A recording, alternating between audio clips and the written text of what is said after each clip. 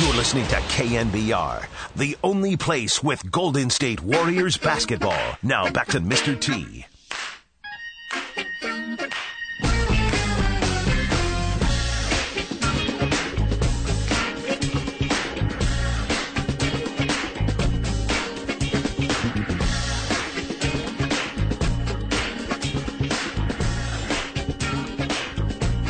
Ray Ratto, Tom Tolbert with you. Always a pleasure to welcome to the show Rick Welts, the president and COO of the Golden State Warriors. Rick, what's going on?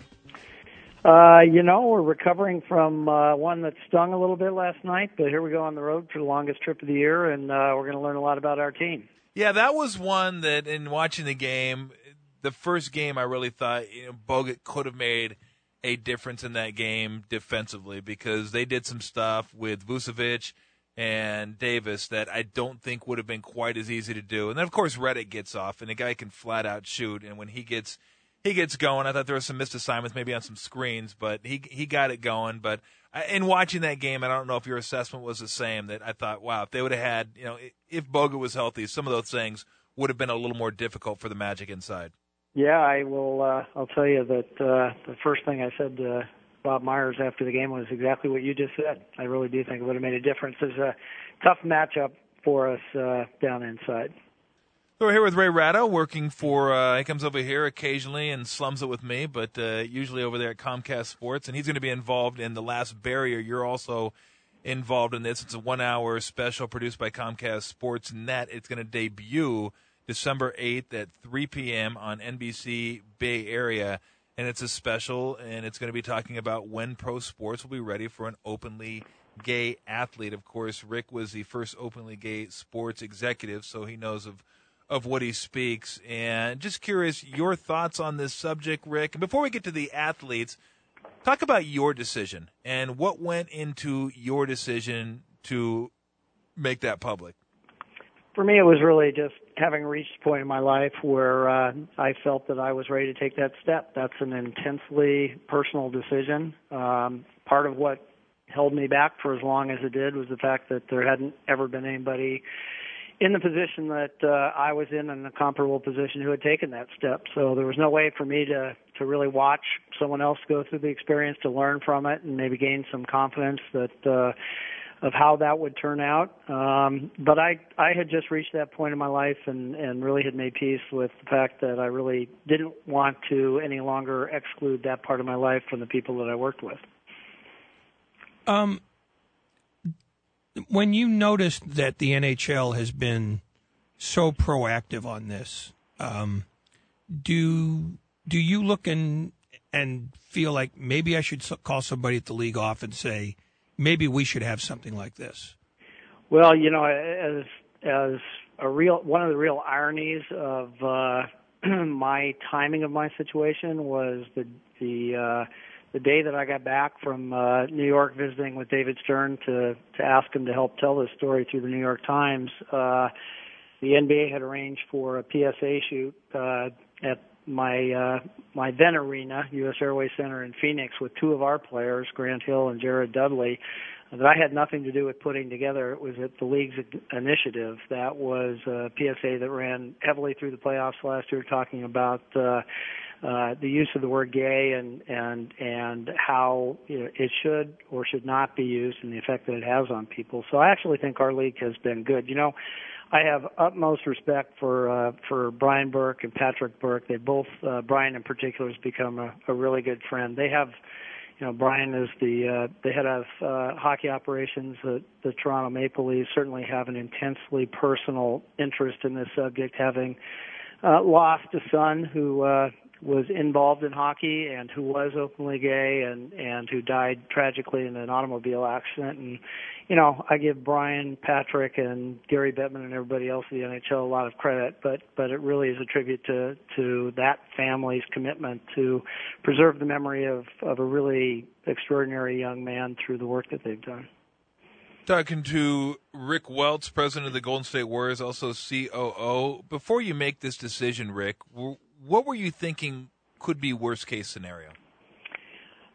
I spent a lot more time getting to the point in my own mind to make the decision and then helping to orchestrate how it would be told, and I really, for whatever reason, didn't spend a lot of time thinking about anything bad that could happen. I expected something a little different than did happen. I expected there'd be some element out there. You put a percentage on it, I don't know, 10% that would find what I did objectionable and would want to let me know that. The reality, which I is the truth, although it doesn't even sound credible, of the thousands and thousands of emails, of the hundreds of letters, of the phone calls, I got not one person decided to take the time to respond in a negative manner, and to me that was just extraordinary. That's not what I expected. So very gratifying, but unexpected.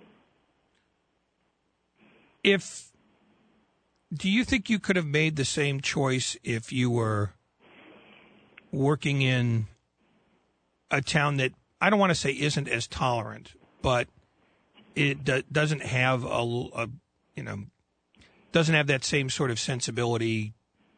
Would it have been more difficult for you to come out if you were still working, let's say in a again, and I'm trying not to generalize here, but like a place like Indianapolis or a place like where you would not think that there would be as much tolerance for that? Well, remember, I was president of the Phoenix Suns when this happened. I don't know if you're following Arizona politics much, but you wouldn't exactly call that a blue state.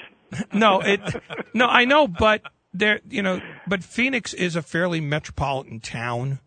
I mean, I view sort of Phoenix as like this island in the middle of Arizona, and maybe I'm wrong. But yeah, actually, you're right. I think it actually is a very progressive city government, and I think. I don't know. It was. I don't think you can take my situation and compare it to anybody else. I wouldn't do that because I think as I said, it's such an intensely personal set of circumstances that leads one to want to take this step. It certainly was on the administrative side, and I think a much more complicated discussion on the player side. So. It's something that I wouldn't substitute my judgment for anybody else's when they're considering making the same decision. Now, what about the special, the Last Barrier, which again is December 8th, 3 p.m. on NBC Bay Area, produced by CSN. I've always said it's not going to happen anytime soon, and I think we've gotten beyond, Rick. I think we've gotten beyond the locker room stuff, where for the most part, I think there's some Neanderthals that are still rolling around sports. People always say the last bastion of testosterone, all that, whatever. But I think for the most part, guys are open-minded enough to say that is fine. You do what you want during your time away. I really don't care. I think the biggest issue is going to be media, because I think the distraction, not only for the player, will be a year-long circus that I think if the player decides he wants to come out, he's going to have to think about how that affects the teammates. And I don't know if someone's going to want to put his teammates in that position for them to have to answer questions all season long. And even though players are supportive on a lot of issues, I think at some point you get weary of answering questions that don't relate to you or don't relate to the game itself. And it's going to have to take not only a strong individual, but maybe an individual that, that talks to his team about it beforehand and says, look, this is going to be something like you've never seen before. Is everybody in on this? Because I don't want to have to put you in a situation. I can deal with it, but I don't want you to have to deal with it as well. I don't know if you remember, Tom, but shortly after I got to the Bay Area, I was on your show, and you made the same observation, and it really struck home with me. You obviously, as a professional athlete, spent a lot of time in that locker room, understand the delicate chemistry that exists between teammates and what it takes to be successful, how hard that is, and what a threat of disrupting that chemistry could mean. And not because of how anybody might feel about the facts of what was being talked about, but how the attention that could draw could be disruptive to that very delicate team chemistry. And I thought that was, spot on. And I've talked to a lot of people since then and thought about that a lot, and I think that is probably the biggest barrier. I think you're not giving athletes credit enough, or coaches credit enough, or management credit enough to believe that there's some great fear that just by the disclosure of this that's somehow a bad thing. I think we're way past that as a society, but I do think the point you make is probably what is weighing on a lot of athletes when they think about taking this step. I do disagree with you. I think it will happen, and I think it will happen soon. I think it's inevitable. I don't know what sport. I don't know when. It could be next week. It could not. It could be 3 or 4 years from now. But I think we are on a course where inevitably some player will make that decision, and I think when they do, that really will be courageous, because again, there's no one who's gone before them in a similar way to really know exactly what the reaction will be. So there's more unknowns than there are knowns. When you talk about how intensely personal a decision that is to decide to come out, does that make it harder because maybe it makes the athlete in question feel more alone, and that he's got to make the first step without knowing whether there's going to be support behind him? Or does that make it easier? No, I think it makes it much harder. Having been in a similar situation, certainly not identical, and I don't think quite as complicated, but I do think that just inability to learn and watch from somebody else who has been in the same situation as we do in every other aspect of our lives is a real barrier to a player when he's considering it. I remember Comcast did a town hall after they came out with the Glenn Burke documentary, and I was on stage for a bit of that, and somebody asked me, when do you think, is the best time for someone to come out? I said, when the person who's coming out is Peyton Manning, when it's the best player in the sport, and that will make it easier basically for maybe everyone, because I think while some players may have judgmental issues about it, they're far more interested in winning than they are in making a political stand. Do you think that's correct, or that if it was a truly great player coming out, that it would be easier for people to come in behind and say, well, yeah, I'm there too? Or does it matter?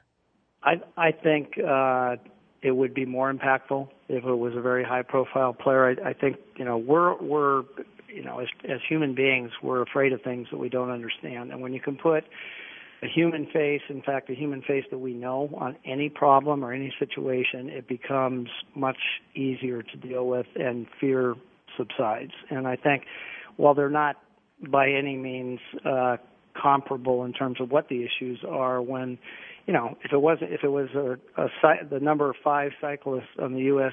cycling team who had cancer and then came back to win the Tour de France, I don't think it would have been as impactful as if it was Lance Armstrong. And if some other athlete other than Magic Johnson had been the first one to step up and say I'm HIV positive and change the dialogue on that disease around the world forever, because it was Magic Johnson, because everyone felt like they knew somebody now, that's different than it would have been had it been a player of much less prominence. So I think I go along with that assumption that it would be more impactful and probably in some ways pave a wider freeway for others if that was a very, very successful player.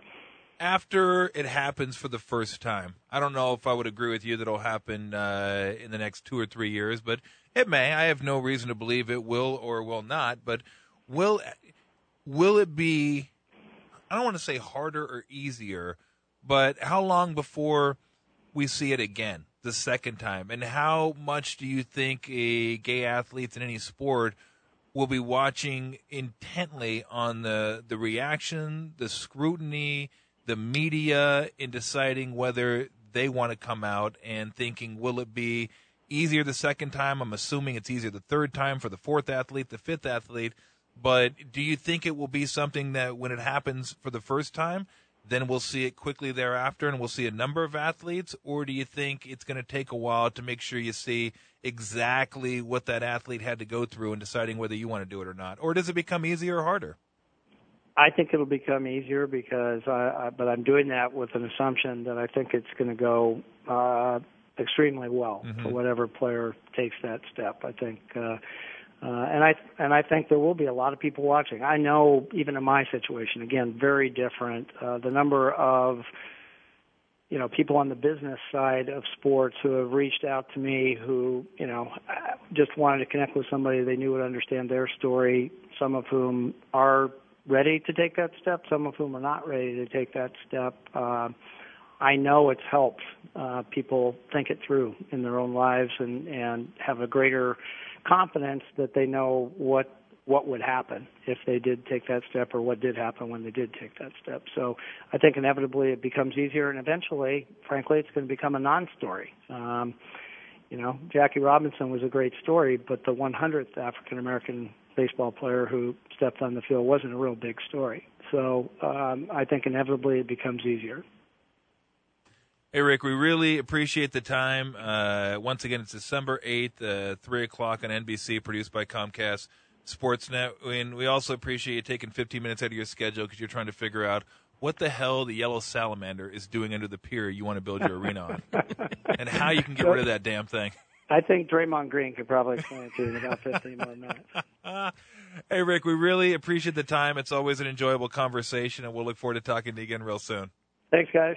Appreciate it, Rick. Rick Welts, president and COO of the Golden State Warriors. He told me a couple weeks ago when I talked to him, that's pretty much his day. He's trying to figure out how to get that thing built.